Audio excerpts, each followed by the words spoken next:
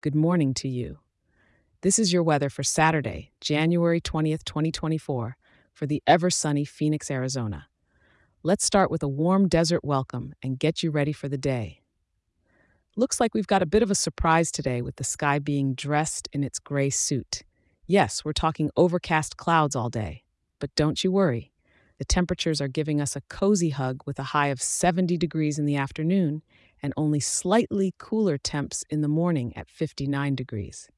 As the sun dips and evening rolls in, we'll be sitting pretty at a comfy 67 degrees, and it'll barely drop to a mild 60 degrees throughout the night. Now, the air's going to feel drier than a comedy club on open mic night with humidity at 33%, so you might want to keep that water bottle handy. The wind's whispering at a gentle 2 miles per hour from the southeast, and there's no need to worry about rain or snow.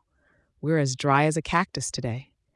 Even though it's the weekend and you might not be spreading your wings across the Phoenix skies for work, there's still plenty to do under this cozy blanket of clouds.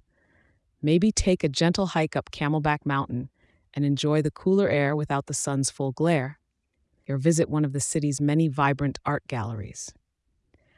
As you wrap up today, remember to toss a light jacket over your shoulders if you're heading out this evening.